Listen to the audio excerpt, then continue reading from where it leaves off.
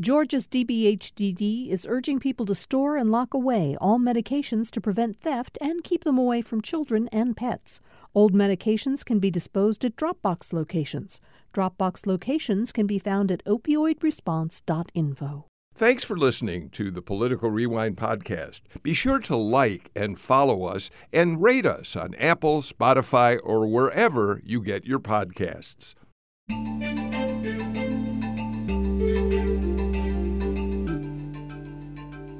Welcome to the May 1st edition of Political Rewind. I'm Bill Nigut. 2023 is obviously flying past us. We're already in the month of May. Hard to believe. I got a lot I want to talk with the panel about today, so I want to get right to introducing them.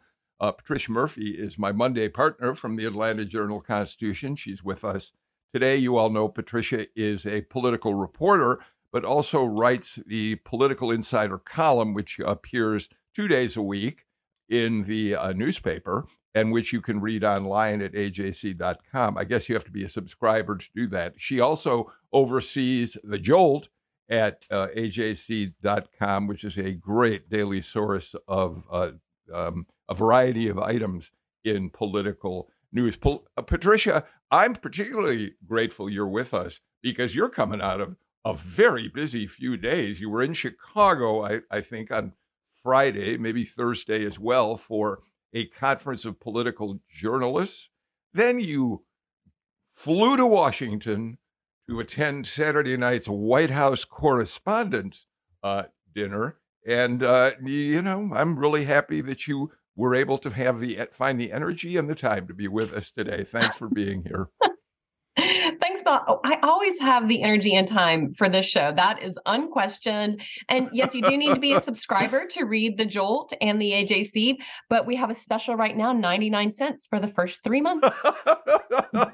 Thank you very much. I am sure the circulation people at the newspaper are happy to have you say that. A little bit later in the show, I actually want to ask you and the rest of the panel about remarks not only made by President Biden about the importance of a free and independent press, but also by Roy Wood Jr., who was brought in, of course, to provide the comedy for the show. But he also had some very serious remarks about the importance of the press. So we'll do that a little bit later in the show. Raul Bali is back with us. He's the politics reporter at WABE. How are you, Raul?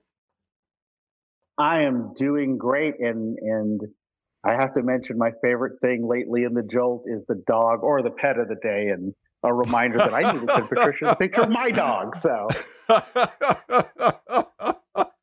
well, Raul, we're now in a sort of, there are a lot of things that could be about to happen in Georgia politics, but what's occupying most of your time right now? What are you paying attention to? A good thing to ask you as we get the show started. Right now, Fulton County Commission, the city of Atlanta, they've got a city council meeting later today, and MARTA for different things, whether it's the streetcar extension that some in my audience have cared about, the hospital sales tax that's being thrown out there by Fulton County Commissioner Bob Ellis. So those are kind of things that I'm keeping an eye on. Obviously, we're in a holding pattern for what's going on at the Fulton County Courthouse and with other things. And you know what? We got about another week of bill signings from Governor Kemp, including the state budget. Yeah, absolutely. That's going to be interesting to watch. Leo Smith is back with us. Leo, a former official with the state Republican Party, left them. He's been a Republican consultant for some time, but he also formed his own company, Engaged Future, as a government relations firm. And most recently, to add to your portfolio, Leo, you're one of the people brought together by the mayor's office to act as a citizen advisory group on the Atlanta Police Training Center, right? That's correct. And that South River Forest and Public Safety Training Center Community Task Force, big title so far, is still very formative. And I look at it as a revisioning and repurposing conversation that needs to happen to make a stronger democratic republic as we continue to do the work of creating a more engaging and peaceful democratic republic. And we will talk a little bit about that as the show goes on today. And I'm very happy to have back with us former State Senator Jen Jordan, who is an attorney and who I just learned today. I know you said you don't like to promote it, Jen, but I did not know that you and Mara Davis, a long-time veteran Atlanta media personality, do a podcast together. Yeah, it's called Vote Her. So the whole point is you say voter. And really, it came out of COVID, our friendship, our Twitter friendship. And I think we've done about 60 different episodes. And Patricia and Raul have both been on the podcast. And sometimes it's interesting and sometimes it's a little bit inane. We talked about UFOs the last time. So it's one of those things where Mara basically just decides kind of what she wants to ask questions about in a given week, and then we kind of just roll with it. But it's been really a lot of fun. I think I really feel embarrassed I was not aware of it. I'm going to start listening because Mara Davis has been around for a very long time. She is wonderful. And so the two of you together, I think, would be great. Patricia, I do want to start with this really tragic story out of Cleveland, Texas.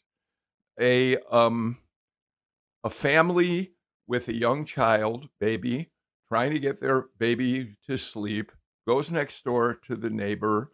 He's shooting his semi-automatic weapon off in the backyard. It's 11 o'clock or so at night. And they ask him, please, could you stop shooting your gun? We're having a hard time getting our baby down. He comes over to the house, shoots and kills 5 people in the house, including an 8-year-old child. And I have to say that when I read the first stories that came out and read the details of how it unfolded, it was one of the most heartbreaking stories I have seen in a very, very long time. I found it hard to read how tragic this story was. And we know it comes at a time when there have been any number of shootings in recent weeks in which people who find themselves in the wrong place at the wrong moment have been shot and killed, shot and injured. And Patricia, I know the go-to position for many people is this is another example of why we got to crack down on especially automatic weapons. But it goes beyond that to me. There is something fundamentally wrong with what's happening in terms of how people process anger and fear in this country today as well. Patricia?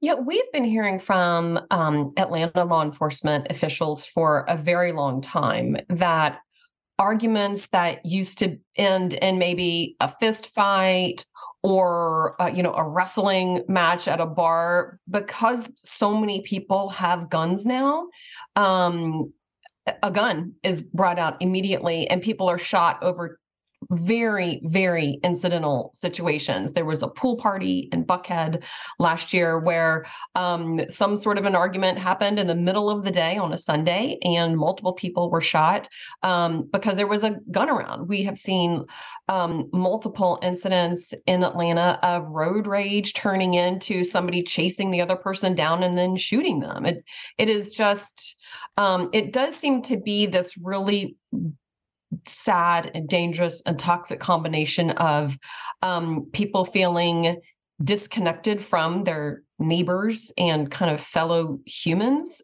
people having this residual level of anger that can just fly out almost without warning, and then easy access to weapons.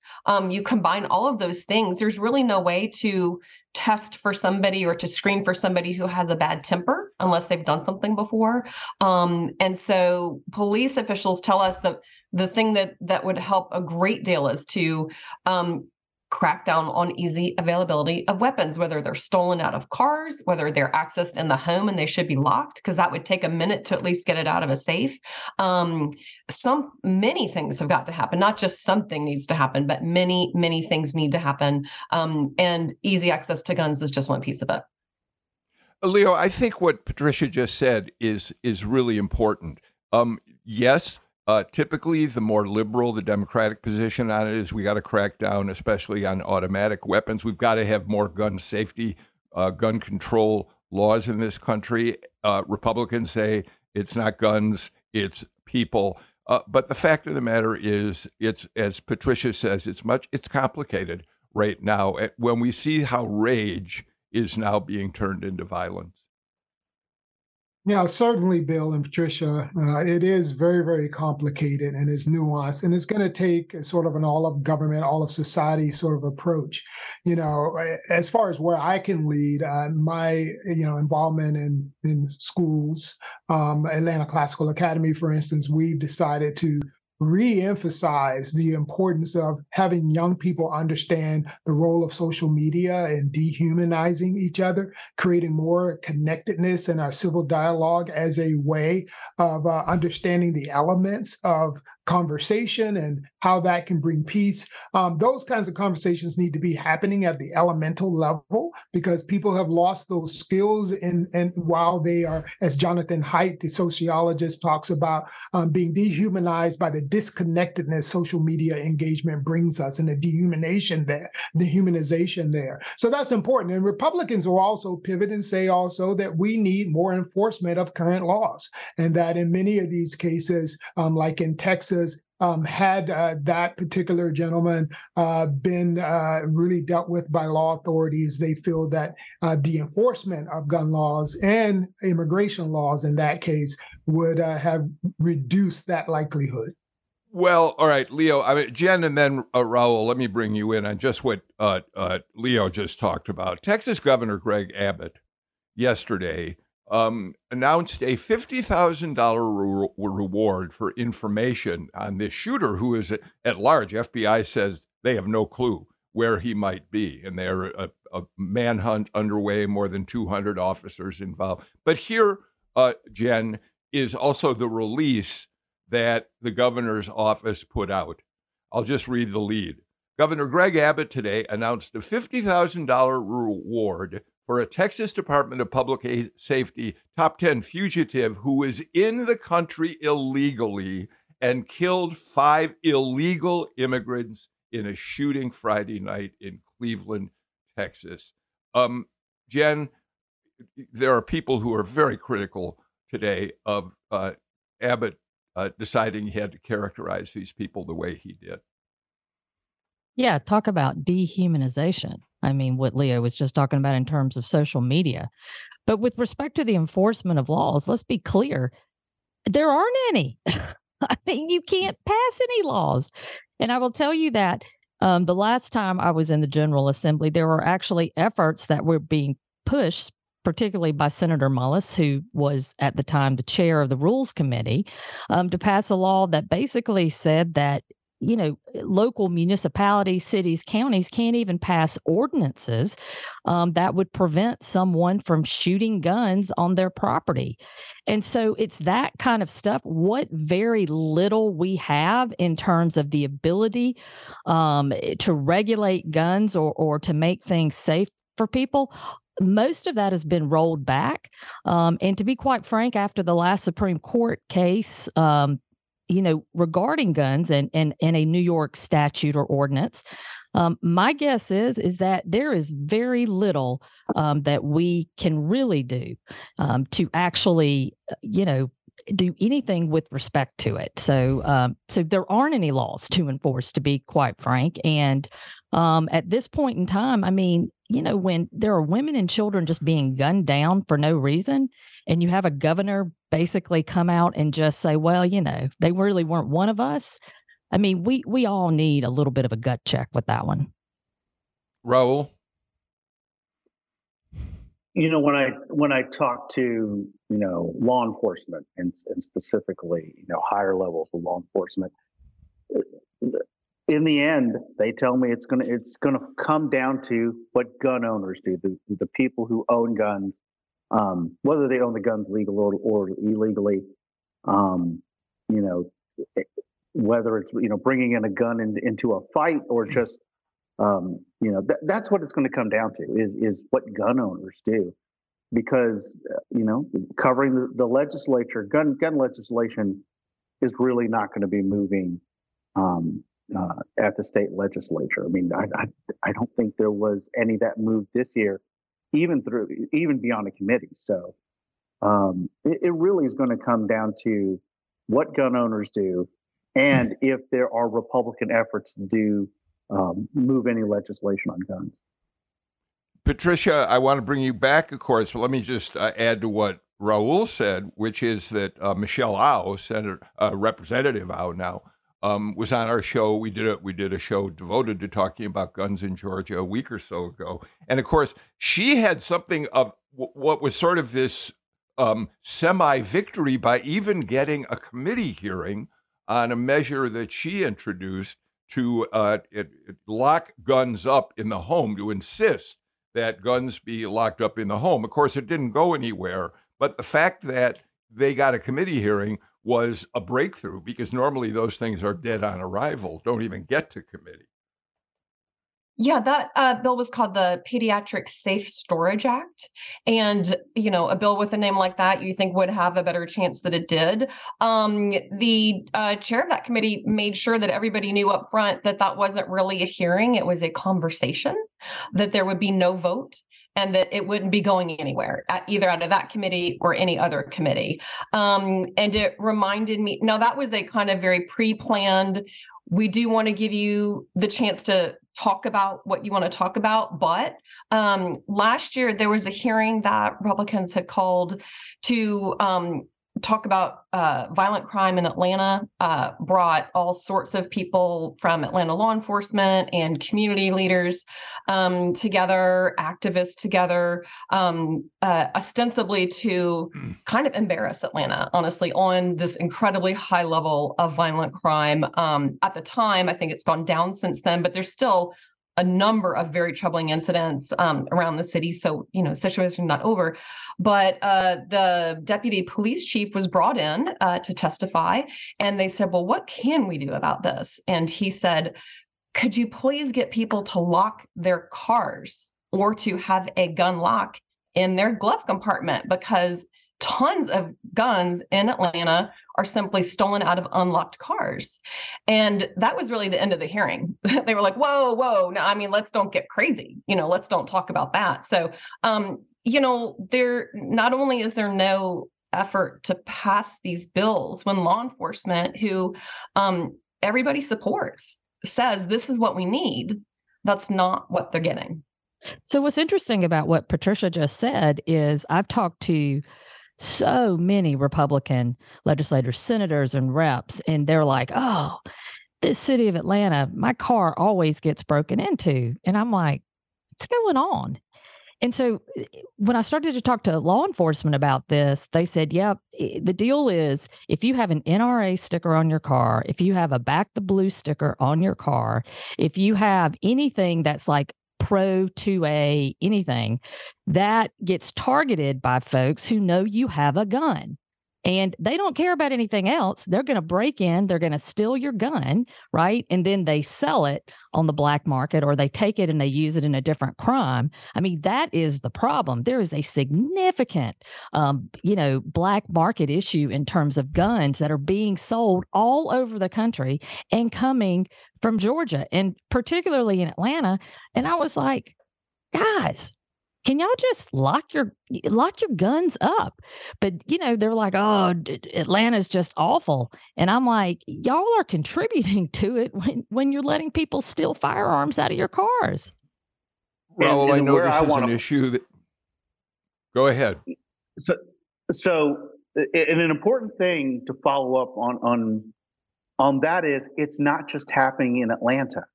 I've had sheriffs in Putnam County and Greene County tell me that they have criminals who come out to rural Georgia to break into vehicles, to take guns. Okay. So leaving your gun if you're going to bring up anything that could, help the situation, that's one of them right there. It's not just an Atlanta issue. It's happening in rural Georgia where cars are being targeted for the possibility of guns being in there. Leo, a final word from you on this, and let me put it in a political context. The tragedies are of human nature, and I'm glad we're talking about them in those terms, but they also are political. You still are a Republican. And I wonder if you feel that Republicans are going to, at a certain point, realize that it's possible they'll pay a price for letting guns be so freely available in Georgia and in so many of our states. First, let me say the price that we pay, Republican, Democrat, whatever, is the loss of life. And that's a horrible price to pay on this issue because of reticence to have dialogue and reasonable discussions about a process towards reducing harm. And I like to frame things up in a way that presents opportunities for people to come to table to really discuss legislative action. And here in this conversation, we've already sort of addressed several that creates an open door. We heard Patricia and Jan and Raul talk about what police officers, what they say about gun controls. We know that conservatives and right-leaning people tend to trust police officers and firemen, public safety people more. So that's an opportunity to have that discussion with police officers and people on the right to open the door for more discussion about a way to reduce harm when it comes to gun issues. So I see that as a great opportunity for us. The issue of locking up your gun, a very easy one. And then I think that the technology community needs to reinsert themselves and engage in the discussion about how we often talk about gun grabbing, but we can also talk about technology that can make guns unusable by people who steal them. And that technology exists, and we need to discuss it. All right. Thank you all for that conversation. It's a very somber way to start out the week on Political Rewind, but it's a necessary conversation. Excuse me. Patricia, interesting developments in South Carolina and Nebraska over the past week. The legislatures, the Republican-controlled legislatures of both states, had abortion bills before them. The Nebraska bill would have established a law, had it passed, much like we have in Georgia. Basically, abortion would be illegal after 6 weeks. Here it's the so-called heartbeat law.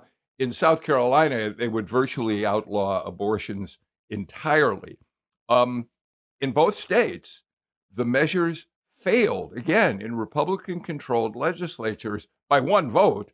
So a narrow margin. We should point out that here in Georgia, when the heartbeat bill passed, it was by a similarly narrow margin a few sessions ago. But so, Patricia, to put it in a political context, in Nebraska, Donald Trump in 2020 clobbered Joe Biden. He won 58% of the vote to Biden's 39%. In South Carolina, it's a little closer, but nevertheless, Trump won 55 to 43. So these are Republican states that elected a Republican president in 2020. And yet, Republicans are being a little cautious about these abortion bills. So I'll talk about the South Carolina bill in particular, because I think that one is really instructive. That is a near total abortion ban. It bans abortion at conception. The state Senate has already passed a 6-week abortion ban. Mm-hmm. So the Senate leader was pushing to do more and wanted this full abortion ban with narrow exceptions, but I mean, extremely narrow. Rape and incest only in the first trimester. It was Republican women who filibustered that bill and it wasn't about politics. They said, why do you keep pushing these bills when we tell you that they're not acceptable, particularly to women in South Carolina? As you said, it was a really close margin, though, for an extremely, extremely conservative bill.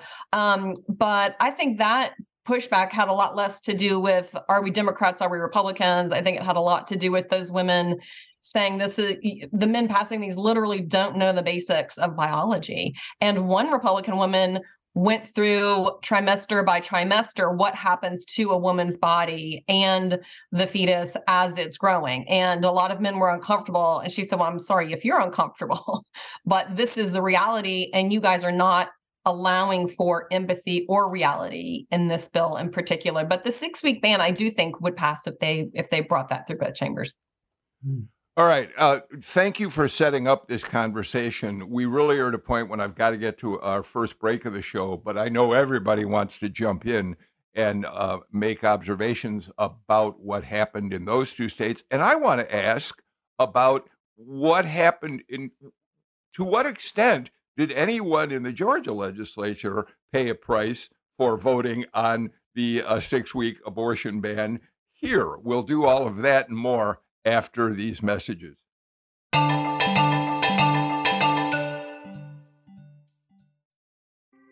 Thanks for listening to Political Rewind. If you like this show, you'll also like Georgia Today. It's a daily podcast from GPB News, bringing you compelling stories and in-depth reporting that you won't hear anywhere else. Join me, Peter Biello, for this quick and convenient way to get the best of GPB News' extensive coverage of the topics that matter to you, delivered directly to your device every weekday afternoon.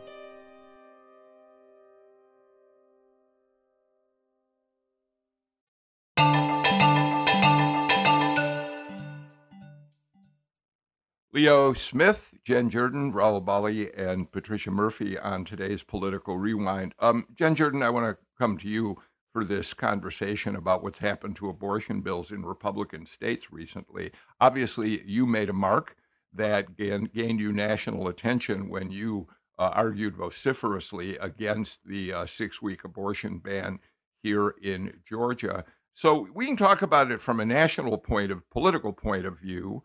But we should also talk about the fact that in the aftermath of, if Republicans right now around the country are suddenly worried about what can happen if they support dramatic abortion bans, Georgia's an example of a state where, and you'll tell me if I'm wrong, I don't think a whole lot changed after the abortion law passed and was signed by the governor here.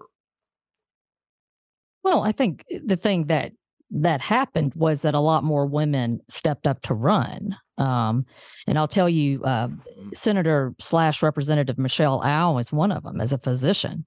Yeah. So it's one of those things where sometimes it is about planting the seeds with respect to women wanting to get involved. And I'm just going to echo what Patricia said. This isn't a Republican or a Democratic issue. And what we're seeing in these Republican states where these Republican abortion bans are being, pushed, it's not the Republican women. So we I think that is something we need to clarify here. It really is not a right and left issue. It really does feel like it's women coming together saying, y'all, this isn't okay. And I think we didn't see that as much prior to the Dobbs decision, because I do think a lot of Republican women always thought, well, I can go along with this or, not make a big fuss, because at the end of the day, we know it's going to be deemed unconstitutional. Now that we know that the states have the power to do what they're doing, and whether it is an outright ban or not, I think that's where we're starting to see Republican women step up. And as with respect to Georgia, I'll have to tell you, there's only so much you can do with a gerrymandered state. And in terms of the law itself, it was put on ice for a long time. Dobbs didn't come out until June, which would have been after you could qualify in primaries. Not saying anything crazy would happen because you already had the districts. And to be quite frank, I think probably the biggest thing that we could look at is the fact that all of the Republicans that were running statewide, they did not want the word abortion or ban in their mouth until after the election. And so, they made sure that it was kind of under the radar, because it hadn't been in effect long enough for it to have actually impacted the lives of women. We'll see kind of how this all rolls out. But at the end of the day, it's not going away, because I have to tell you, I may not have been successful, but the next generation might be. And younger people are much more activated, and they have a much clearer sense on this issue, and don't support these bans. Raul and then Leo. That's the reason the current case in the Georgia Supreme Court is so important. If this court overturns Georgia's 6-week abortion ban, I'm not convinced the votes are there to repass it. And so that's one interesting thing. Here's the other interesting thing. Looking ahead to next year, we talk about all the big elections in 2024. I expect there's going to be more attention on Supreme Court, state Supreme Courts, not just in Georgia, but around the country. That's the other thing that, kind of looking down the road politically, I could also see coming next out of the court case here in Georgia, but also elsewhere. But what's interesting about that, Raul, is that the one person who really is up, who is probably the most vulnerable just because of experience, age, background, is Justice Pinson, right? He clerked for Justice Thomas. He was Solicitor General. He's incredibly young, all of that. But he recused from ruling in the abortion case before the Supreme Court. I think that tells us a lot, that he wasn't going to touch that because, I think we probably know where he is ideologically. And I don't think he wanted to become a target. I don't think he wanted his race to be just like the state of Washington's. Leo? So much has been said that I think is on point about this issue when it comes to people sort of looking at the tea leaves as to how abortion impacts their chances of winning, and changing demographics where women are having more power in the vote in Georgia, where minorities are having more power in the vote in Georgia. And the House Republicans would agree with you. I mean, they are communicating a platform of prioritizing education, combating inflation, fighting crime. They don't have abortion on what they're sending out as their public messaging. A woman, Republican leader, Senator Kay Kilpatrick, and Michelle Law would have a very, very interesting conversation, because Kay Kilpatrick, also in the medical field, does not ever sort of make abortion part of her main presentation. The legislation she sponsored doesn't really have much to do with abortion. So you can see that as a Republican conservative woman who is pro-life, she doesn't use that in her campaign communications. A lot of what we're seeing national about the abortion issue and how Georgians are relating to it and how they'll coalesce when it comes to electing somebody for a primary and then general campaign is related to how can we win back the presidency. And Ronna McDaniel, the head of the RNC, is leading that charge as she continues to appear on even, what's considered liberal media stations to talk about the Republican problem with the abortion issue. And that's why you're seeing differences there. It's really focused on the narrow margins in Pennsylvania and Michigan. On that, I say in Michigan, I think Biden won by 2.6%.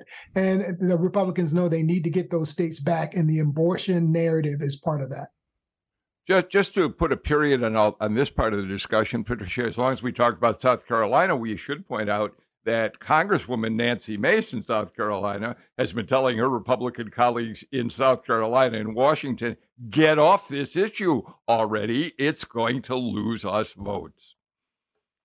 Yes. And Nancy Mace has also spoken about the fact that she was raped as a teenager, and she has personal experience. She hasn't talked about whatever came out of that, but she does say, listen, there are things that happen that no one wants, no one would anticipate for themselves or their daughters or their wives, but that's reality. And you guys are ignoring reality, let alone electoral reality.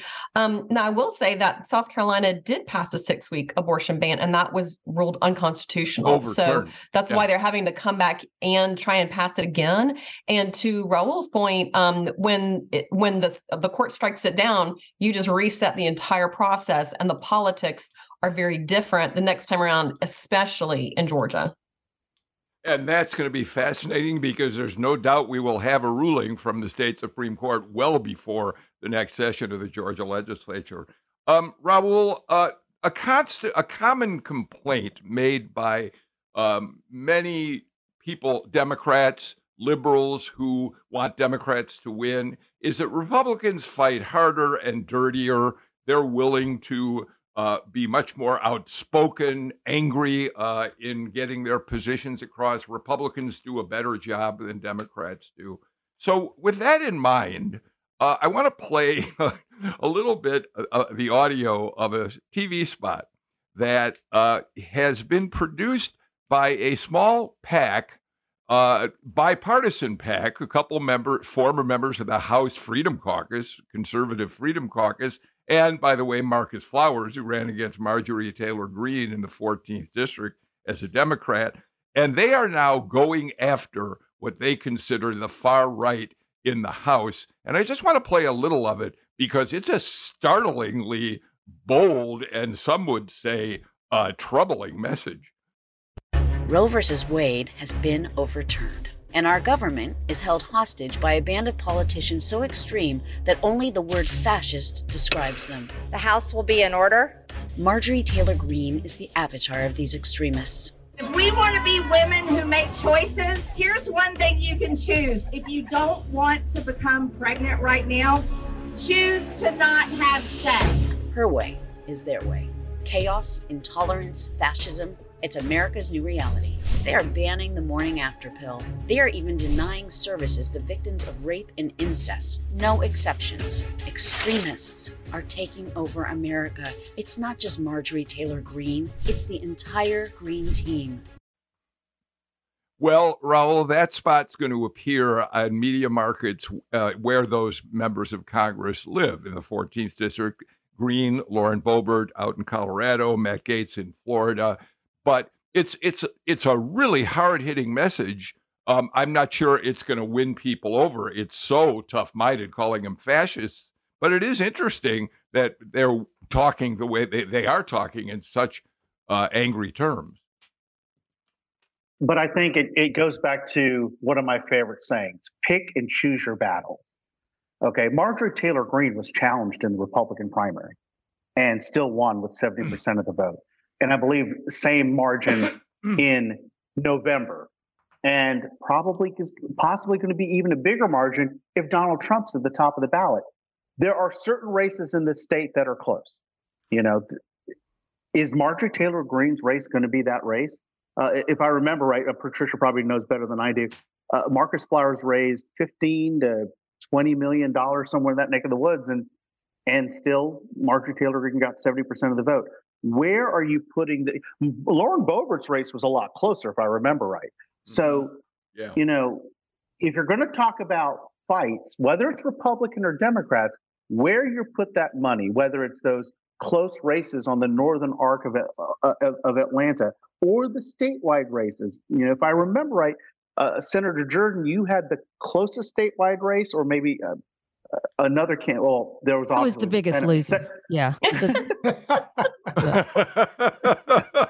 thanks, Raul. Thanks for reminding me this Monday morning. That makes me feel great.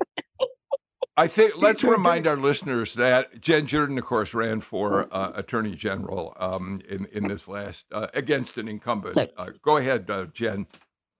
So I was listening to that spot and I was like, well, who are they trying to persuade? I mean, you know, if you're talking about folks that are listening to NPR anyway, sure, right? I mean, they use the word avatar and fascist and all this kind of junk. And I'm just like, these folks, if they really are serious, if this is big money, I mean, they need to figure out in terms of the messaging for that particular district. You get a woman from that district who sounds like she's from that district and can talk about things in a way that people get.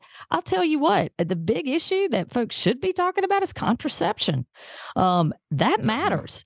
That matters to women all over this state. And so it's just one of those things where it just feels like somebody's sitting in some ad studio in New York saying, oh, this is going to be hard hitting and we're going to go after them. But at the end of the day, is this really moving the needle? And I don't think it is.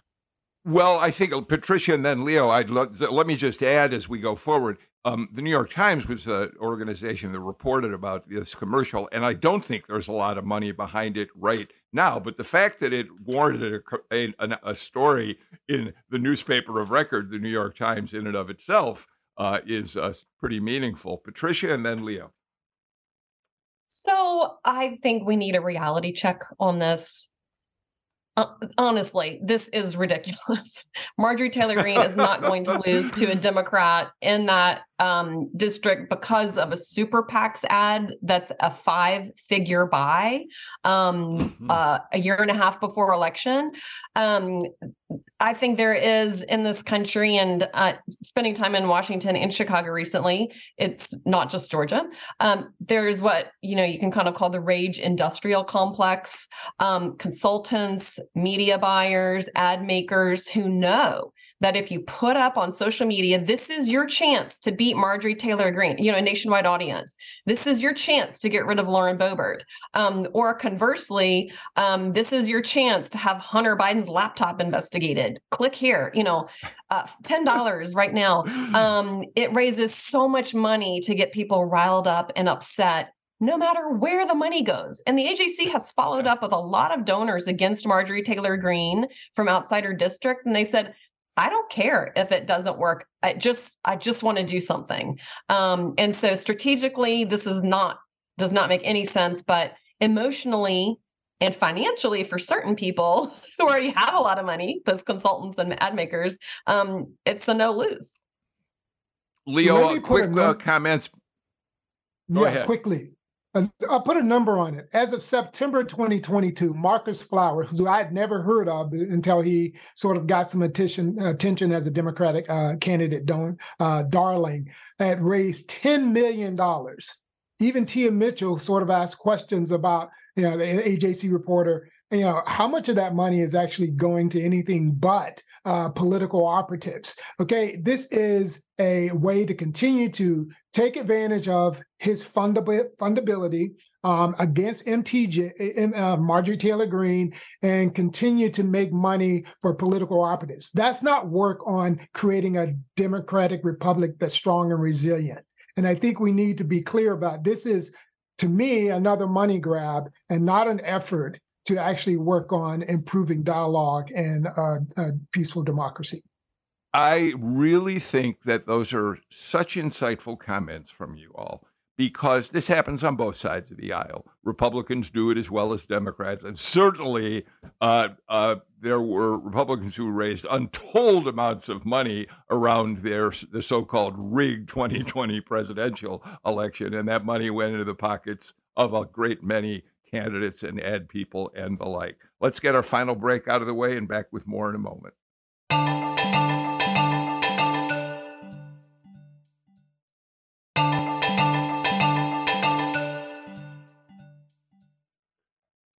Patricia Murphy, I have to say I saw a number of photographs of you and your colleagues, all of you looking dazzling at the White House Correspondents' Dinner Saturday night, you, Greg Bluestein, and Tia Mitchell. And I'm sure it's always a fun evening, I have no doubt. But it was interesting that President Biden started the evening by defending the importance of a free and open press. And of course, on his mind is the arrest of Evan Gershkovich, the Wall Street Journal reporter, now being held in a prison in Russia as an alleged spy. Let's listen to a moment of what the president said.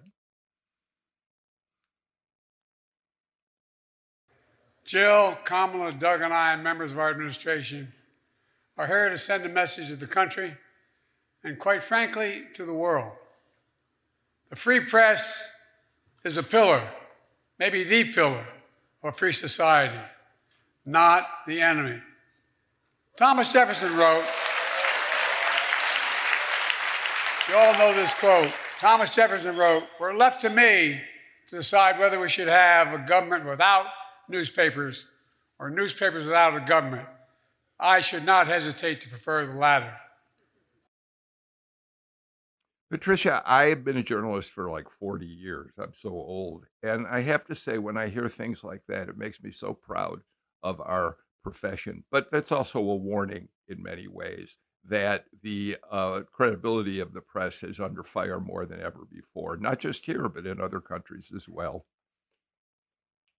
Yeah. And, speaking of credibility of the press. After Biden's speech, the head of the Press Association said, "Thank you so much. By the way, Mr. President, we need to hear from you more," saying that the President Biden has not been particularly accessible to journalists. So it was not an evening just about taking pictures and sitting next to famous people. It had really serious undertones. And I thought one of the best speeches was not even a speech. It was the comedy act from Roy Wood Jr., who's with The Daily Show. And his father was a local journalist in both Chicago and Birmingham, covered the civil rights movement and Black soldiers in Vietnam. And he talked about the strains on local journalism and the reality that most national news stories were local stories first, and told that entire room full of national journalists why local journalism should matter to them as well. Well, Patricia, you set it up for me. Leo, here is Roy Wood Jr. breaking from his comedy to talk about that. He starts by talking about the fact that the news, that unfortunately for many people who can't afford it, most news is now behind a paywall. But he says, I understand that. You need the resources to do the work you do.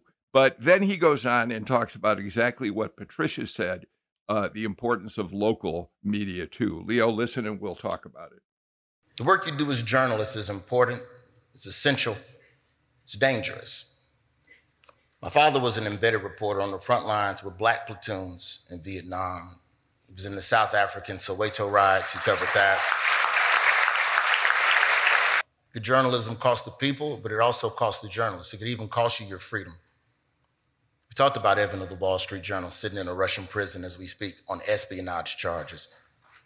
Evan and hundreds of journalists, they're imprisoned all over the world simply for doing their job. And we got to defend brave journalists. Most national stories in this country at some point were first a local story. And those stories are championed by reporters at outlets that many of them have now folded. And if we can't figure out a way to pay local reporters, then as a country, we're only left with that many more blind spots to where the bull is happening.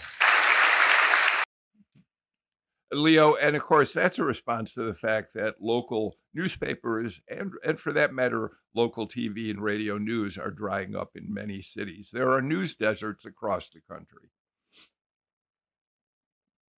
Absolutely, and it's so critically important, and I want to sort of give hat tip to Chauncey, who you often have on this with capital B, for his work in creating more local news journalism coming from communities that generally don't have much local reporting, as well as the Current down in South Georgia with, I know that they have made efforts to actually encourage local journalism, creating interns in their operation from underrepresented populations. And oftentimes when we see bad legislation being implemented, we also see no local press. Because that happens in darkness, and democracy dies in darkness. There's still a newspaper's headline. So this is really important, and I think it's important from all sides. And I'm so glad that we heard that from Roy Woods Jr., who I'd never heard of myself, but because I get up at 4:30 a.m. and I don't stay up to watch The Daily Show. But I think it was great to hear some of his satire. Raul, Leo, of course, talking about two panelists who are on the show frequently, Chauncey Alcorn from Capital B and Margaret Coker, editor-in-chief of The Current down in Savannah. Raul? So, in the last segment, it was brought up, people want to do something. Well, you know what? I'm going to here's something people can do, okay? $5 a month to GPB, $5 a month to WABE radio. You know what? WABE pays for my Atlanta Journal-Constitution subscription, but I have my own, and I pay the $12.99 a month for an AJC. Look, right. Get a subscription to your local paper or your hometown paper. If you want to make a difference, it gives us the funding to do our jobs. All right, Okay, thank you, Raul. I, too, have my own personal subscription to the Atlanta Journal-Constitution.